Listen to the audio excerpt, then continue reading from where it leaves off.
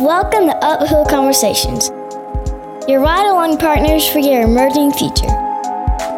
Everything in life worth having is uphill. You can't go uphill with downhill habits. It's time for another show. Are you ready to be inspired? Well, hello, and welcome to another episode of Uphill Conversations. I'm your host, Tim, and I'm so glad you can join me today as you are living your life and heading toward your emerging future. Hopefully, you are eliminating any downhill habits and canceling out all agreements with limiting beliefs. And yes, it is true, you can be more, do more, and have more. So welcome to episode 107. I have a great guest today, Liz Fosslien, or Elizabeth Fosslien. And we have a great conversation, and I'll tell you more about that here in a moment. But I would love to connect with you on Instagram. That is the platform I'm focusing on. And recently I did make a switch to my handle. I was using @Pecoraro_Tim, and then someone brought to my attention, hey, you already have @TimPecoraro. So that's what I have. I'm using @TimPecoraro. And if you go to the bio, you will be able to see all the other links to things that I do in the bio section with a great tool I'm using called Linktree. So those of you who have, lots of things that you are trying to point people to, go check out Linktree. It's really cool. And don't forget, you can go to Amazon.com and look up the Gazelle Planner. I still use mine. I love my planner. It keeps me living into my day. It helps me with my projects that I'm working on. It's very simple. It's not overdone. You don't have to jump all over the place in it. It's just simple. It's practical. And I love the Gazelle Planner. And Kathy Fothery, the creator, has been so nice. This is a non-monetized spot, by the way. This is me because I believe in it. And supporting someone I think is doing something amazing and helping people live into their day. But she gave us a coupon code for the show. It's Going Uphill, all one word. So when you go to Amazon and you go to checkout, in the coupon code section, type in all one word, not case sensitive, Going Uphill, and receive a discount on your planner. So don't forget to do that, as well as if you would like to be a guest on the show or you know someone that would make a great guest on the show, go to uphillconversations.co and scroll down a little ways. You'll see a guest submission link to fill out this form, send it over. I'll take a look at it. And if it's a good fit, we will get you on the show or who you recommend to be on the show. But today's guest, Liz Fosslien, very refreshing conversation. Let me tell you quickly about Liz. Liz is the author and illustrator of No Hard Feelings, The Secret Power of Embracing Emotions at Work. Her work has been featured by The Economist, The Financial Times, NPR, and CNN. Liz spent the past 3 years designing and facilitating workshops that empowered executives at LinkedIn, Facebook, Google, BlackRock, and Nike to build cultures of belonging. Previously, she led product and community projects at Genius and ran statistical analysis at the aptly named Analysis Group. She starts each day by eating yogurt and reading abstracts from recently published academic papers. She's really, really cool, very insightful, very down to earth. And I love how she continues daily to embark on her journey for her work that she wants to do forever, the forever work and fulfillment. And she really pursues that. And you can tell in this conversation that this is a person that is living out their potential and continuing to discover more about themselves daily, but also bringing ways to improve our own lives, bringing them to us with her co-author, Molly West Duffy, for the book No Hard Feelings. So without any further delay, let this interview speak for itself, but great conversation. And I think you're going to really come to appreciate Liz Fosslien. So here it is. Check it out. Welcome to the show, Liz. I am so glad that you are with me today. So tell me about how life is going for you on the other coast of the United States. It's good. We're just getting into our winter is rainy season. So that's just starting here. But it was for the past couple of weeks, we had the horrible smoke coming in from the fire. So that's all cleared up, and I think the fire's been contained. So that's been the biggest thing on the West Coast, but it really reminds you to be grateful for clean air, for just a regular day without any disasters happening. Yeah, I bet. What's that like emotionally? I mean, when you're thinking about it, of course, you're compassionate and empathetic and sympathetic to those around you. But even for you though, what's it like wondering like, how far will this come? I mean, is it nerve-wracking? Yeah. I think the biggest thing has just been, given how bad the smoke is here, I'm in San Francisco and we're still pretty far from where the fire was, just like how crazy it must have been there. And then another thing was, I think San Francisco at one point became the worst air quality in the world, but it wasn't that far off from like a Beijing. And so really starting to understand that this is something like I'm inside wearing a mask and this is the air quality that some people in the world breathe every single day. So I think it was like really an empathy exercise. Wow. Have you ever seen that video, speaking of empathy, that Brene Brown has? And it's the cartoon. I love her. Yeah. Have you seen those cartoons? That is so great. She's great. Yeah. She's great. And for those of you listening, I'll put that in the show notes so you can go look at this video. I mean, it's one of the best explanations of empathy, visually, and even just what she's saying is just unbelievable. Very impactful. Yeah, definitely. So why don't you tell the guest or our listeners, about you, the guest, and just more about you and how you're showing up in the world. Cool. Yeah. So I just co-authored and then illustrated a book, and it looks at emotions and more specifically emotions in the workplace. And so we can go into this a bit more later on, but generally I got the job when I was younger that I always thought I wanted, and then ended up totally burning out and couldn't understand why. And it was a lot of emotions that caused that. And so that really led to this pretty intense period of self-exploration, trying to understand like what happened, what about the job wasn't great for me, what could I have done better. And I also I think growing up, I was pretty emotionally closed off. So that was this really crazy experience for me of, whoa, feelings matter, and they matter so much that they're going to manifest physically, and they're not something that you can just ignore or power through. And then as I read more about emotion, realizing that like they're not something you should ignore. They're not even something that you need to like manage or take control over. They're actually super valuable signals about your life and your interests and kind of what is the best state for your mind and body to be in. And so the book goes into a lot of that. And then my co-author, Molly, and I, we really tried to make it as practical and actionable as possible. My big thing is whenever I'm reading a book or an article, I'm probably more on the impatient side. So I really want to know, like, what can I do right away to start changing my life? Or like, what are some things I can try? So it's also filled with really specific tips. And just to give one as an example that I've started doing, I don't remember, I think a friend told me about this, which is it can be really hard to receive negative feedback. And I think especially in the creative process, kind of a natural part of that is just feeling bad sometimes, like you don't have ideas or it's hard to generate anything. Right. And so there we recommend keeping a smile file, which is just a folder of all the nice things people say to you. That can be emails, texts. You can just take a note of something someone verbally says. And so when you're going through these difficult periods, just opening that up again and reminding yourself, like, bad periods are finite. There's all these other amazing things about you. You've had wonderful experiences. You will have them again. So stuff like that, we try to pepper throughout the book. And yeah, everything I've tried, and that's some of it's worked. I think it's all individual too, what works for you. I find it interesting, you talked about going through that period where, you landed this job and it was like, your dream job, and come to find out, maybe it was still the dream job, but it wasn't the dream job for you, right? So like you're going through that, or something goes wrong, or something's not right, and it just doesn't work out. And so for whatever reason, there's a necessary ending, right? It's finished.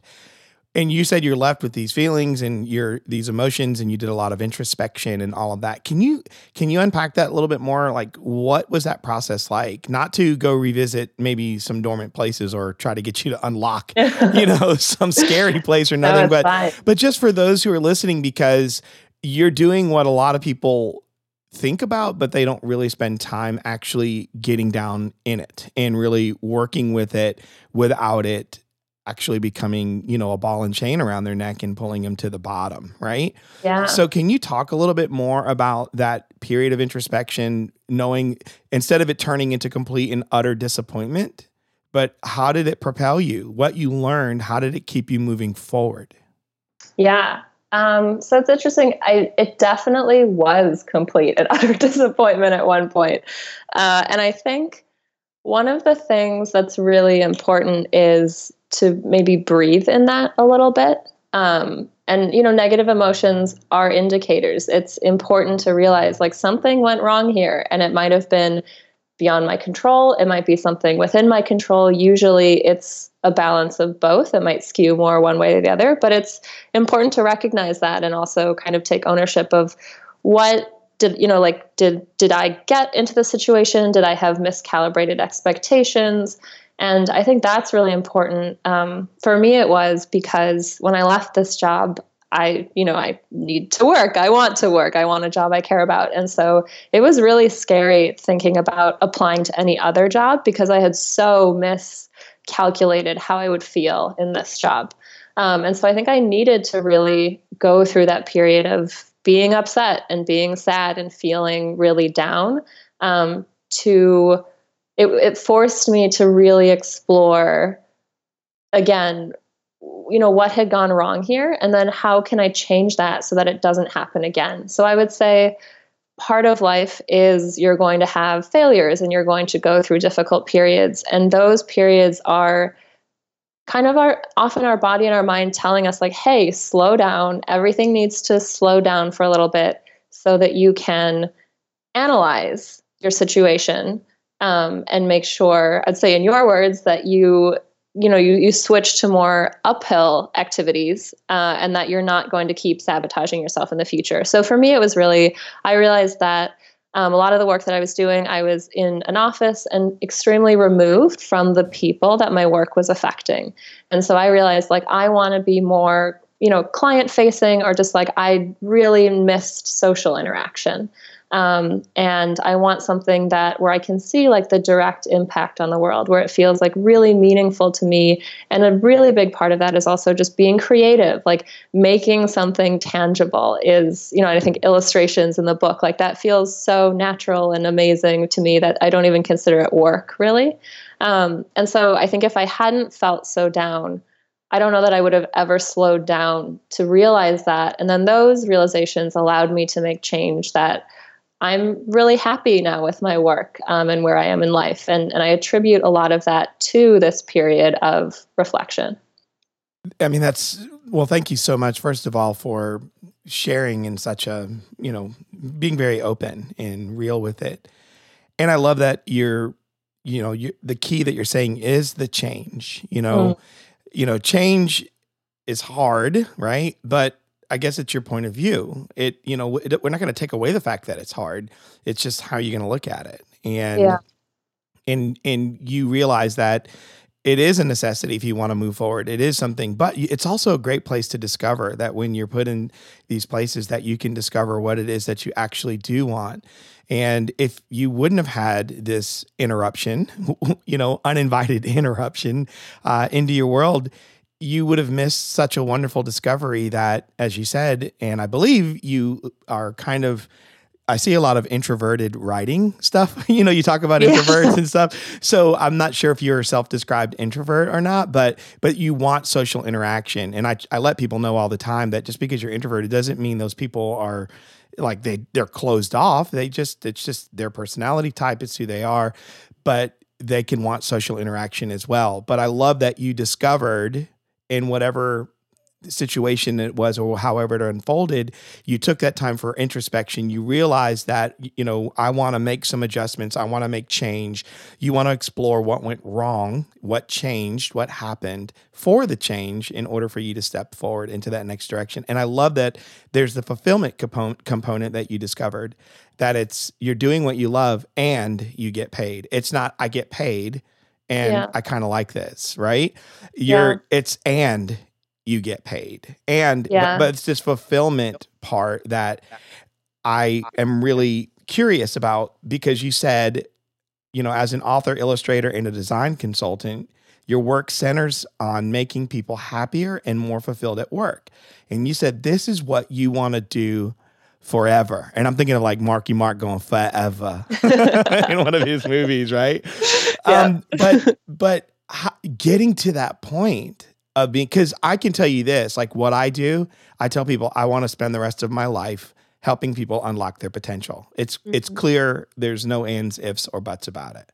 Right? It's the only place I want to be. People, I wake up thinking about people all day long. It's people. And I go to bed thinking about people. And I dream about people. Like it's just always there. And what can they possibly do and unlock? But getting to that point and this forever statement, when did it click? When did it hit? When did you know this was it?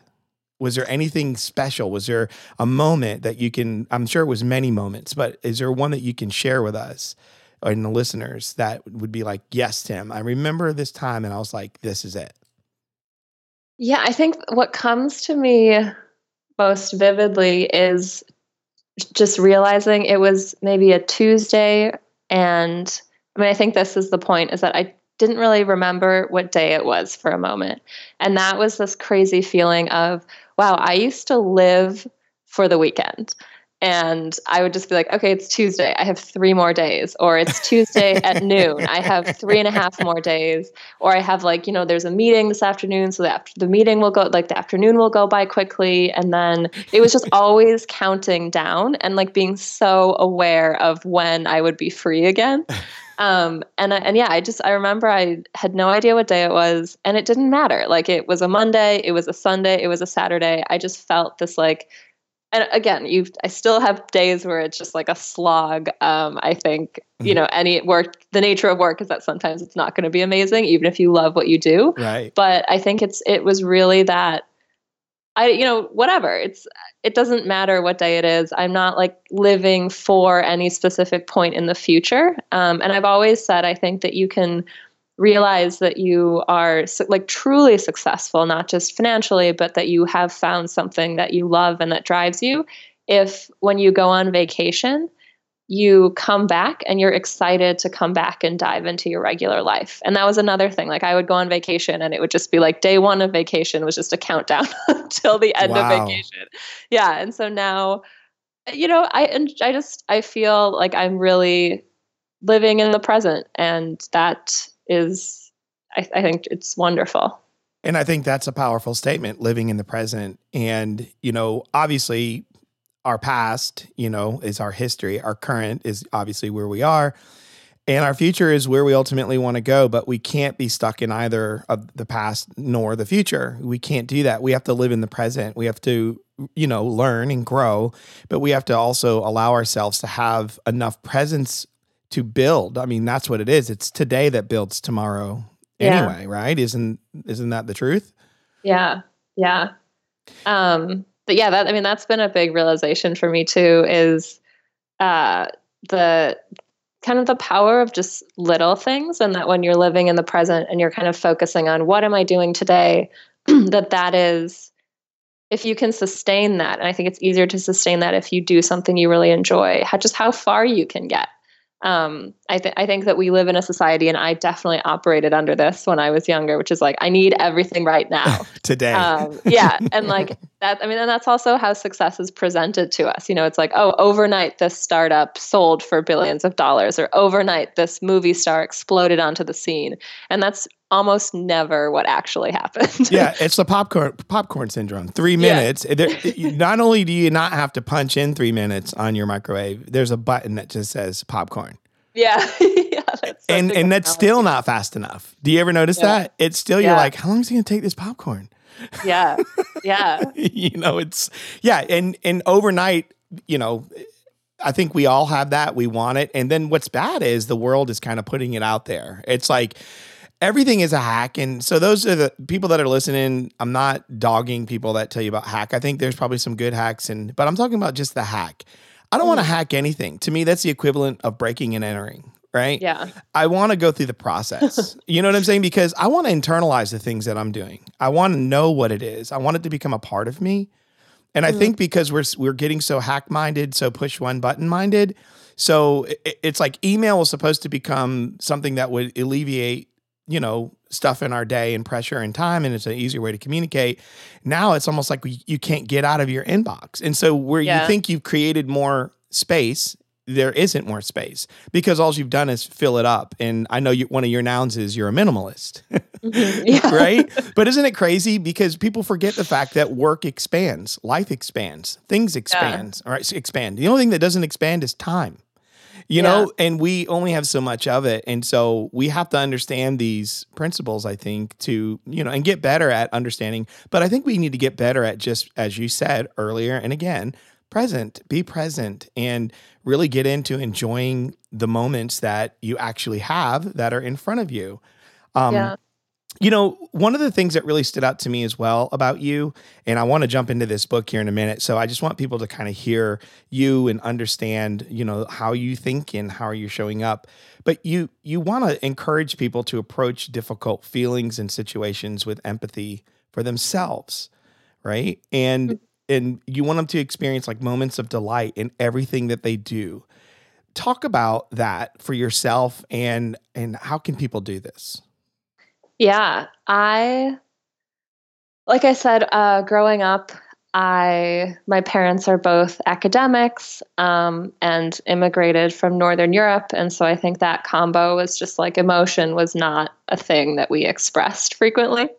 And so I think I really operated under this false dichotomy that emotion is on one side and then reason is on the other side. And I think that's such a poisonous viewpoint, because they're like very intricately linked.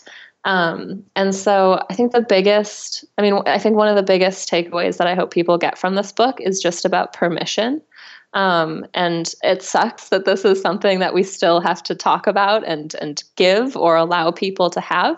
But for me, it was, I think just realizing like, oh, my emotions are valuable signals. They're not things that I should be ignoring. And it's also whoever you are, regardless of circumstance, you have emotion. It's just it's what makes us human. And so trying to pretend like we don't have them is almost ridiculous.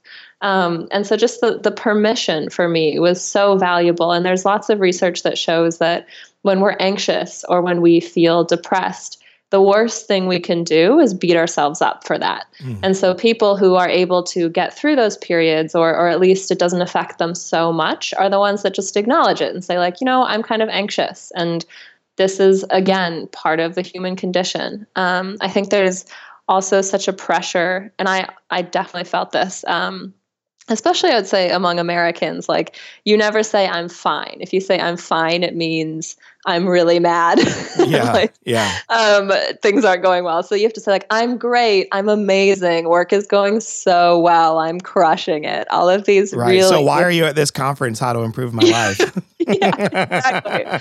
And I think that, so then we if we all keep saying that to each other, and social media, there's a lot of research that shows like the more time you spend going through other people's like really curated feeds, the worse you feel about your own life, because it's rare that people are vulnerable enough to say, right.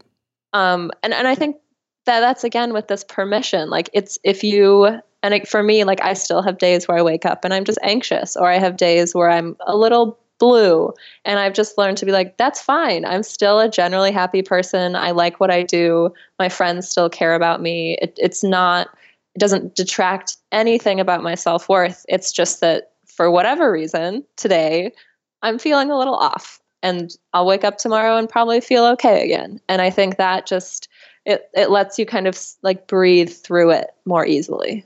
Yeah, and I love the fact that you're saying it's giving yourself permission, right? And that's the thing. It's like we're so critical on ourselves, and we're judging ourselves. Like, wait a second, and it's mostly because we have some sort of impression or illusion of what it's supposed to be because of what we are seeing around us. Instead of realizing that, wait a second, they have this too. Maybe they're just not willing to admit it. So instead of getting caught up there, I'm going to step out of that and go, and I like what you said. It's like, you know what? I'm a little blue or I'm a little down. But the quickest way up to me is motion. You got to start moving, because if not, you're going to ruminate on that. And then that's going to attach itself to something else. And then it's almost like you become it's like the moth to a light, it's like all these negative things will come, and it's almost like we attracted everything that could possibly go wrong in that day.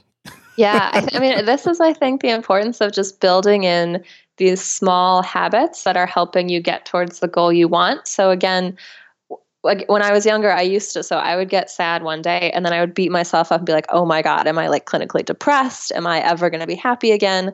And then I would just anything I'd planned to do that day, I wouldn't do because I was like, I'm sad. It's like the day is over. It's ruined. And now I'm just like, okay, I don't feel that great. But I know that the way to feel better is one, to just like keep going about my life. And two, to like just do things that will move you towards a happier place. And so you just want to like increase the chances that you wake up the next day and feel great. And so for me, one of those things is like when I do illustration work, I think so an example is in the past, I would probably draw something and then have a bad day and put it aside and never come back to it again or like never show it to anyone.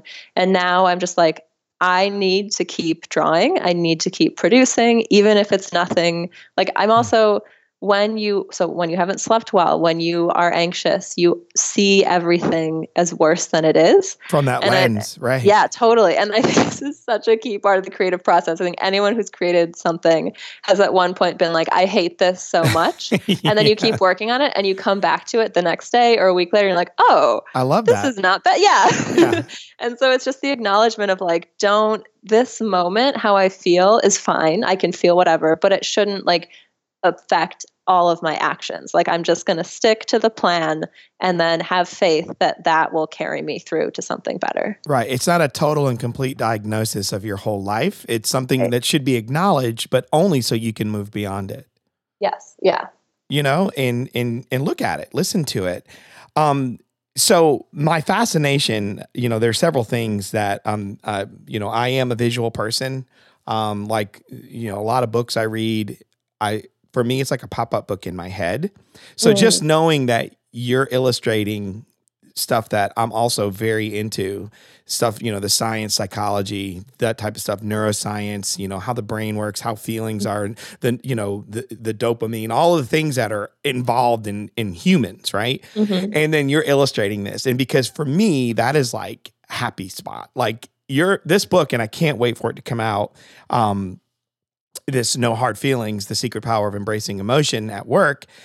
I love it because as a coach daily, I work with individuals. I have individual coaching clients that I work with, but mostly I love to go into organizations, help them create a healthy organization for their competitive advantage beyond their service and their product, right? Beyond all the things that everybody pays attention to. I want it to be the people part. And then I like to work with the teams and the leaders. And so just the book alone, I can't wait to get my hands, on it. But talk about you and Molly coming together. Mm-hmm. And I read your story, how you two met and you hit it off and you connected and all of this, but your two worlds are so different, but they're an amazing complement. It's an element of completion, talk about that. And then how did you land on doing this together? Yeah. So first I love your focus kind of on the leaders and the individuals. I think that's so important to like creating a healthy organization is really to talk to people as people and not always just as like a worker bee. Yeah. Tasks. So that's awesome. Do your job. Yeah. How can we make you more productive? Yeah. So Molly, I lived in New York for 2 years, and I moved there from San Francisco and then lived there and now have moved back to the West Coast. And I was really nervous I had all these probably stereotypes about like, oh, people are going to be so mean, I'm going to be like this foreigner. And I just can't handle like super abrasive New Yorkers. And so I emailed like everyone I knew on the West Coast and was like, I just need friends in New York. Set me up on friend dates. Just like anyone who you think is cool. I need like a safety net in the city. And one of those people was Molly. And it was one of those like, like platonic instant connections. Right. And on some levels we are really similar. We're both introverts. We both really like to produce things. So she had been writing a lot about culture in the workplace. We both have like really intense sleep routines to help us like optimize our sleep schedule. Oh my gosh. You have a sleep chamber? I've created one. Like there's white noise machines, there's earplugs, there's, sleep masks, all of this. I think we just decided to try something together because I was drawing cartoons and again, explore, like reading a lot about psychology in the workplace, and she was writing about it. So we worked on an article that was six illustrations that show what it's like in an introvert's head. And that was a combo of, introverts' brains are wired slightly differently than extroverts. And then they also thrive in different environments. And how do you bridge that communication gap? And that article was posted on Quiet Revolution, which is Susan Cain, who wrote Quiet, the kind of seminal book on introverts. It's her online platform. And so there, it just did really well, and people seem to really respond to this combo of illustration and science and advice. And I think again, I think so much of it is when we talk about the workplace and when we talk about neuroscience. It's just like a textbook of like an avalanche of stats, and it feels really serious. And I don't think that does a service to the research. It doesn't have to be serious. Like it can be really fun and lighthearted, and at the same time contain a lot of information. And so that combo made us think that like this book could be a wonderful project to work on together. But not to mention the accessibility. Because it's something that people can actually they can get into it. You know what I mean? Like, yeah. I feel like on your website you have great resources. Like I love the one on getting feedback, all the different little things that you guys put together that are on there in your blog section. Which all the listeners, these will be in the show notes. Go check this stuff out. But what I love is you've given people access to it, because not everybody can go that deep. A lot of that stuff, people get lost in the wires. It's like, whoa, what's going on? But I think what you've done is you've really taken some very complicated things and simplified them. And that's what we need. I mean, really science, that's what the goal of science is to take very complex things and bring it down into a simple form so that we can work with it. I mean, that's what it should be, but you're presenting it and you're doing it with visual. I think it helps people to identify, associate themselves there, to see themselves in it, to put themselves into the picture versus reading about something and trying to figure out where they fit into the picture. Yeah. Thank you. That was a plug for your book. It was amazing. I need to write that down and use it.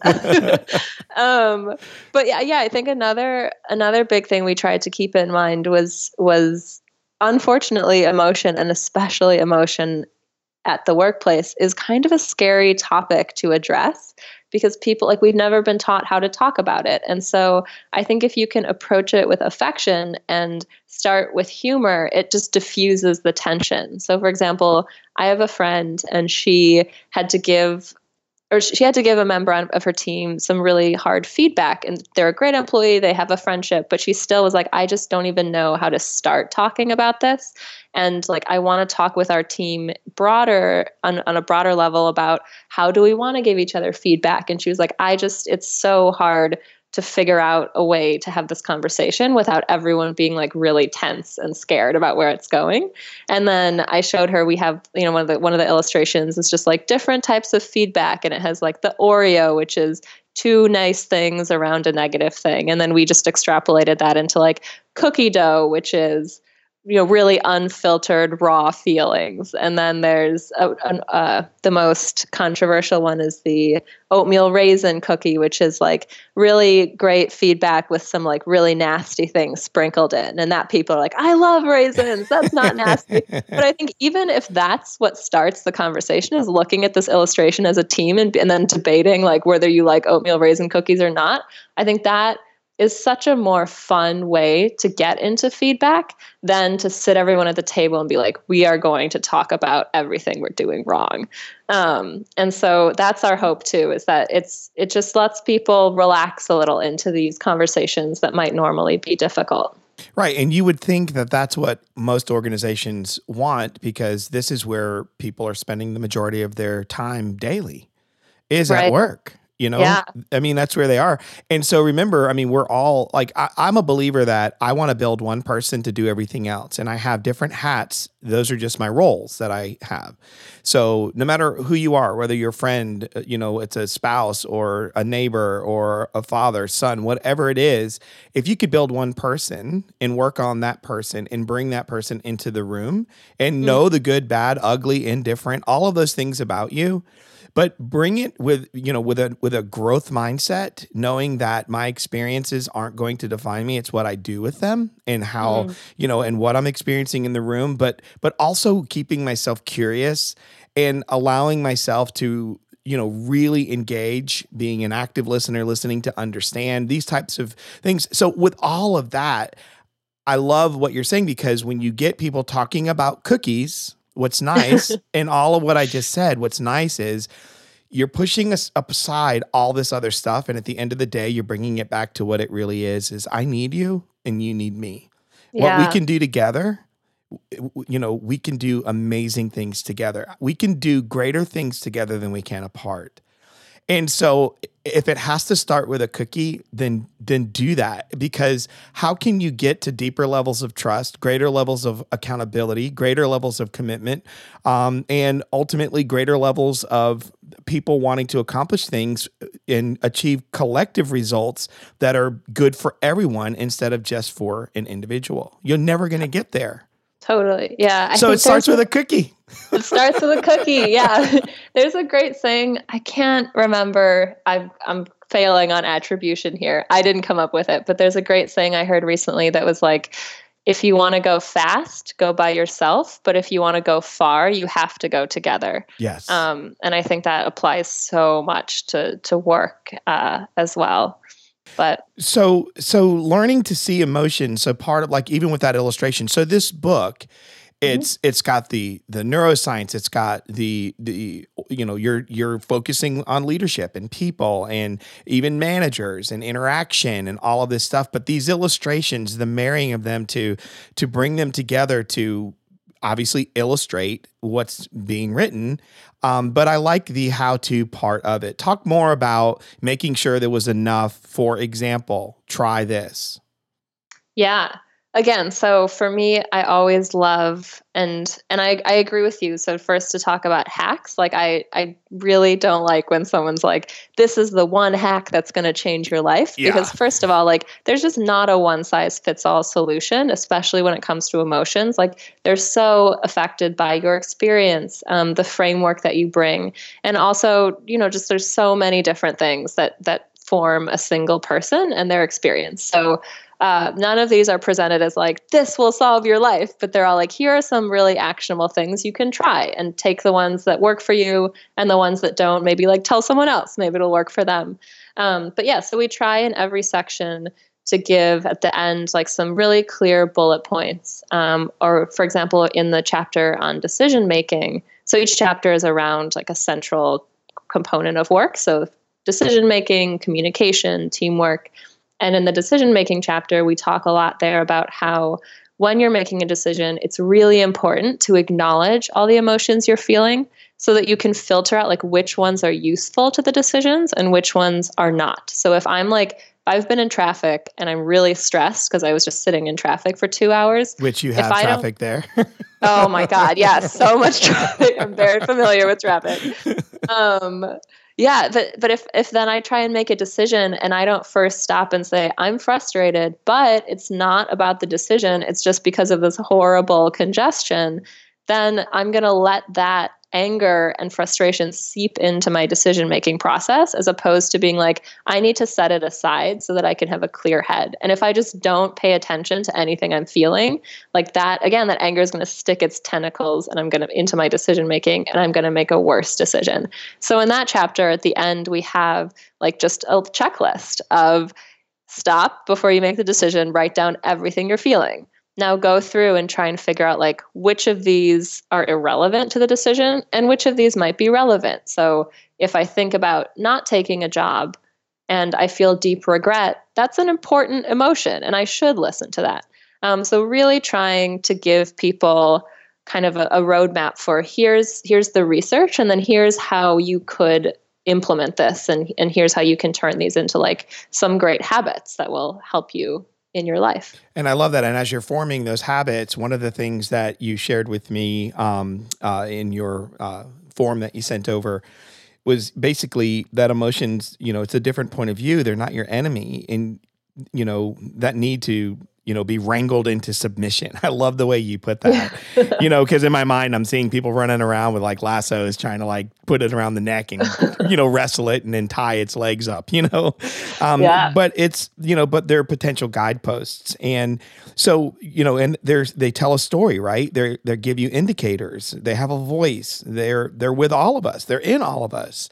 And it's, so you're helping people. I would say the way I'm viewing this and what I'm hearing from you, emotional intelligence is something that is there for all of us to develop and continue to cultivate and get better at, right? So it's the application of that emotional intelligence. You're helping people understand that there is room for your emotions and you with others. Totally. Yeah. To me, one of the best examples of kind of a really gross feeling emotion that we want to tie up with a lasso and throw in the closet is envy. I think, it feels bad to be really jealous of someone. And yet the people that you're envious of are usually people that have something figured out that you really want. And so there's a signal in there. Like when I really didn't like this job and burnt out, and then I just looked through all these different people that I knew or are online, and I thought, like, who am I envious of? And it was always really creative people. And that was a signal that, like, oh, that's something that I want. And so I'm envious because I want to have that too. And so there's still, instead of just being like, I shouldn't be envious, it's like horrible and beating myself up about it. It's more like, I'm not going to let this affect how I treat anyone, but I'm going to realize that I might want to sort of shift my life so that it has more of what this person has that I'm responding to so much. Right. It's like I told a guy one time and he was, I'm jealous of this and I wish I had that. And he'd see a car, man, no fair. He would say these things and I would say, I said to him one time, I said, get out of my car. He was with me and he was like, what are you doing? I said, just get out, go stand by that car. And I'm like, why? And he's like, why? And I was like, because I want you to just go stand by that car. So he stood by the car. I took my phone and I took a picture and I said, I'm texting this to you. And he was like, well, why are you doing that? And I said, because I want you to have an image of what it is that you would like to have in your life. But now you get to go figure out what it is that you need to do to get there. That's awesome. I love that. Yeah, that's such a great example. And so instead of you sitting there about fairness and this and that, like you're caught up on the wrong things, Yeah. And so maybe the real signal is I would like that too. And I said to him, I said, and if the guy came out, I would walk over to the guy and say, hey, curious, love your car. Tell me what you do to get there. Yeah. It's like, stop sitting there talking behind the guy's back about, wishing you had what he had. Stop envying this stuff and go have a conversation and say, I want to know you. Yeah. I love that story. I mean, I think in that too is for me, it made me think of, I think it's if someone, especially in your work life, just has something that you really want, a great thing to do is just ask them like, hey, can you be my mentor? Because obviously you've figured something out that I haven't, and I want to figure it out too. So I love that perspective switch as opposed to like, this person, seeing them instead as like someone who can just teach you a lot. Right. And there's something that you talked about, and I want to pull this out of the book because, as it relates to emotions, and I love this, the interview. It's enter plus interview. And, I like to, I tell HR people because when they see me come in there, the first question is, what is this guy doing here? You know what I mean? And I'm like, I'm not here. I'm another element of completion to your world. I'm here as a coach, and I want to help unlock this potential. I want to help move the middle. I want to help shift paradigms. I want to help put emphasis back on people. I want to put emphasis on trust and collective results and those types of things. I want to help people that feel like they have no power to understand it's not power over or power under, it's power within, that you can lead from within. You are the CEO of your job. I want to help people know what leadership looks like in the spot that they are, so that if they ever have the opportunity to be in charge, right, that they know how to work with it, right? So I love this because so many times I get asked questions by HR people. And I use these 6 words. It's 6 virtues that I like to use that are very open-ended questions that you ask to discover, if a person is, are they humble? Are they hungry? Right? Are they smart? Right? And then also, do they understand sacrifice?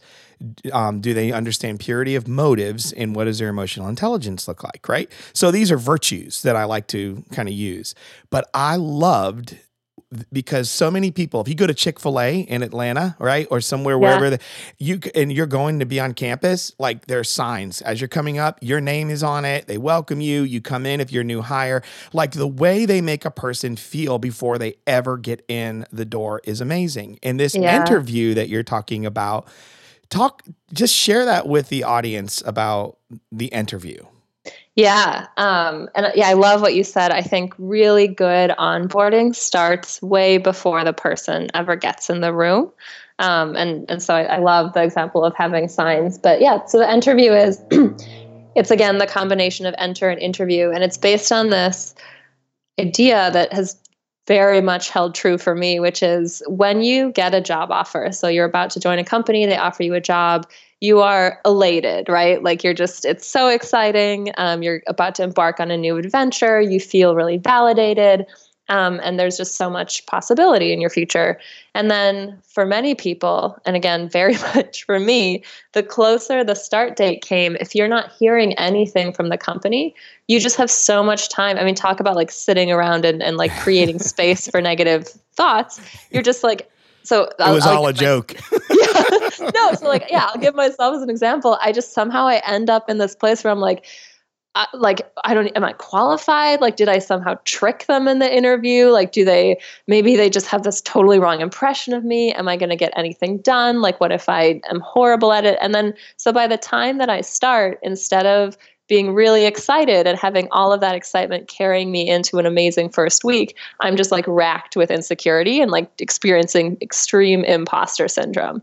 And that's when you think that you don't actually belong there, or like you're about to get fired and you don't deserve anything that you've been given, which is really horrible for productivity, let alone like happiness, or just, I think also it affects your behavior. Like you're probably, if that's how you're thinking of yourself, you're not going to respond as warmly to other people reaching out to you. And so what some companies have started doing is they want to make your first moment at the company like as great as possible. And so research at Google shows that new hires who receive a really warm welcome from their manager, they're more productive even like 9 months after their start date. So these first impressions are so crucial. So the interview is often when you interview at a company, you interview with more than one person. So anyone who interviewed the new hire writes on a postcard or on a Post-it, just anywhere. They write, one, what they really loved learning about the person during the interview. 2, what skills they're super excited for that person to bring to the company. And 3, something they'd love to learn about that person. And it can, or like in addition to everything that they already know. And so what I love is that instead of coming to your desk and being scared and not knowing what to do, and I think often just like setting up your email or having to slog through like a 401k booklet or healthcare. I mean, it's just like, it's none of that makes you feel no one's excited. Yeah. And like, I don't have any real background or knowledge of health insurance. And so it immediately makes you feel incompetent too, because you're like, what am I looking at? And so if instead you just see all these really lovely notes from your team, it validates you. It brings you back to that excitement. It reminds you like, no, I have skills that they need. And I think it just does so much to change the environment and the mood of that entry into the company. And it's this is a perfect segue, because one of the things you say is let's talk about bringing, your best self to work, right? Yeah. And your best self is not a lot of, it's not your skills, it's not just, your talent and your abilities. I mean, your best self is like all of you, and you're actually helping a person come in with that. They're coming in with that same excitement of when they got the offer letter. You're helping them to really feel like, and not only that, like, wow, these people they listened to me. They already paid attention to me. And you know what I mean? You're celebrating this person, it's a great way to enter in, like such a great and wonderful way. And yeah, I love it. Yeah. Instead of, like you said, the paperwork and what's your 401k and all the other stuff, and here, watch this video. And unfortunately, most people aren't prepared for people on their first day. They're just not ready for them. And it also says that I really made the right decision, because not only, are they saying I'm the right person for the job, but these people are actually prepared for me day one to step in, you know what I mean? And engage me at the human level before they just find out about my skills and my capabilities and, and the manifestation of those things.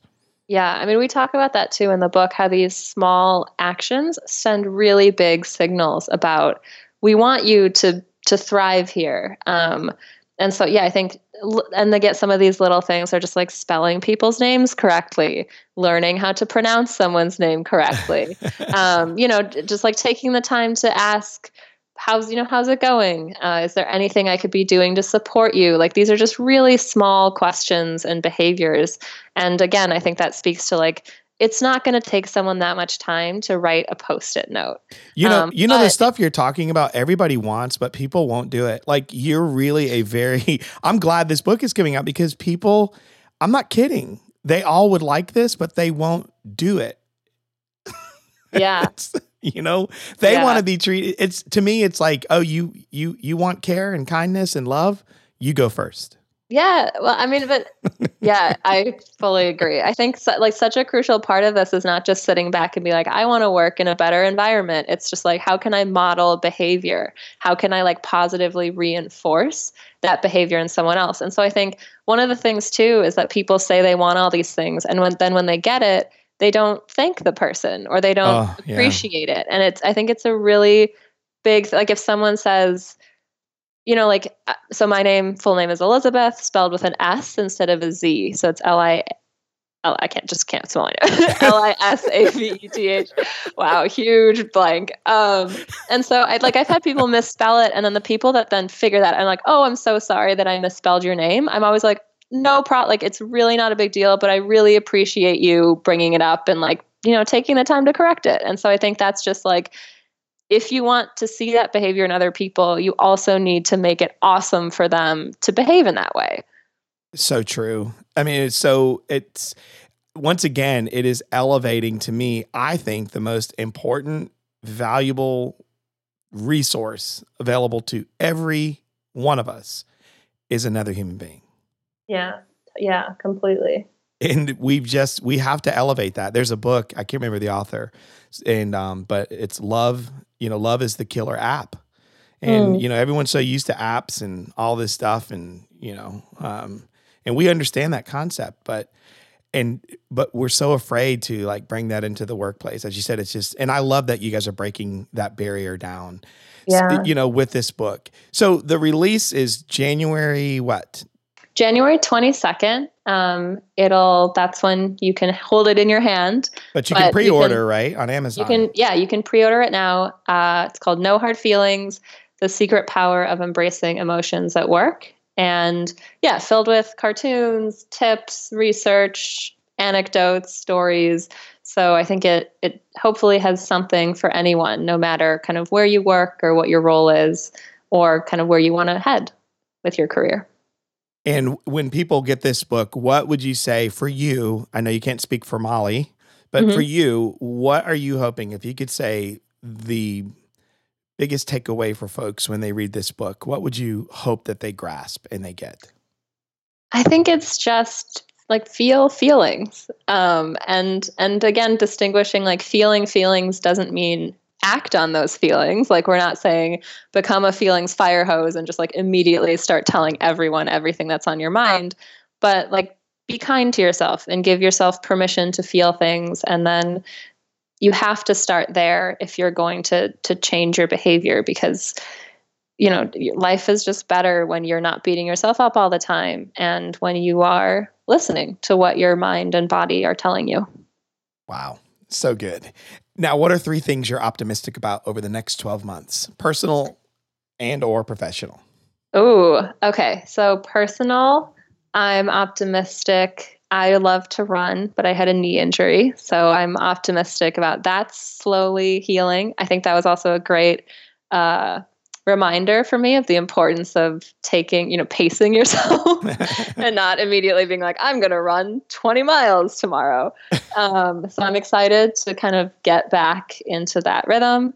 I'm thrilled for the book to come out on a professional level. It's really cool I'm excited for someone to hold it in their hands and hopefully like really love it and respond positively to it. And then I'm excited that to bring it all home, that the fires in California seem to be contained, and that it seems to have like sparked a conversation about how do we prevent something like this from happening again. Yeah. Well, those are great. And I think they're very, those are quality to me, quality things to be thinking about and be pursuing.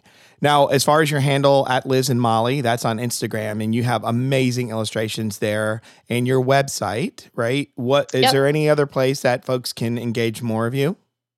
I think those are the main ones. Instagram for illustrations. If you go to the website, you can also sign up for our newsletter that comes out once a month. We don't spam people. It's just the best of what we found. I love that. You have on there, we promise we won't, something like basically blow up your inbox. Yeah. I mean, like you mentioned that inboxes are just like they expand. And so we're trying not to contribute to that too badly. Thank you. And I have signed up for it, and it is true. I can honestly say it's not, I don't get like something. And what I love is you're not sending constant offers. Thank you. Oh, yeah. Yes, we will. Let me tell you about my new hack. Here's how you hack your emotions. I'm going to get some hate mail from that. Let me help you hack your emotions. Feeling sad? Let me show you the hack. Lastly, for you and Molly, I just want to say, I just really appreciate your willingness to step out into it's more of a blue ocean of thinking, and you guys are bringing something to the table that is it is a unique offering. And so I know people have tried different things like, the napkin book and other, things, but I love how you're bringing this together and focusing even on the workplace. And I love how you're bringing up emotions because, we do need this, this psychological safety. We need that. We need emotional safety. We need a lot of these things at work. It's not just higher wages. I think that's important. There's so many things that are important, right? But I love that this is dedicated and done in such a new way. It's very refreshing. I'm a big Tasha Eurich fan, and I love the book Insight, and I love the work that she's doing for organizations as well and individuals. But I really love your fresh take, and I just want to, I want the audience to get the book. You can send me some books. You guys can sign them too, and I'll give them away to my audience as well, if that's an option as well, because I love giving away stuff. But really share that with Molly as well, that, I can't wait to read it, and I can't wait to just take some of this information, and I will honestly tell you, it's worth it to bring in and add it to, the way I already do things and help people get better. I mean, I would even encourage companies to buy in bulk for their teams, buy this book. I haven't even read it yet, but just what I've seen, your illustrations, your Instagram, once again, the way you do things, it is so well done. Thank you so much. Yeah, we will definitely send you some books, both for you and then for your listeners. We love giveaways. We want this to be in as many people's hands as possible. And then I'll just also say that I really appreciate you having me on. I think such a big part of this too is just like having a platform and having people advocate for it if they think it's important. So it's a mutual thankfulness here. Well, I'm going to pass you on to a few other podcast friends of mine that they're in different locations in the world that I think their audience needs to hear from you guys as well. So, and I would like to do something maybe where you and Molly could join me when the book comes out, and we could do something. Awesome. That would be a fun conversation to have. And then I'll have read the book and I'll be able to zing some things out there for you guys to break down. So thank you. You've been awesome. Yeah. All right. Thanks so much. So this has been another episode of Uphill Conversations. Always remember you can be more, do more, and have more. Your reasons for being, doing, and having are for you to figure out and no one else. Always remember your current condition does not match your emerging future, and it never will. And anything worth having is uphill, but you cannot go uphill with downhill habits. But most importantly, you will see people like me and Liz on the hill. You've been listening to Uphill Conversations. If you'd like to hear more, subscribe to the show at uphillconversations.co. See you on the hill!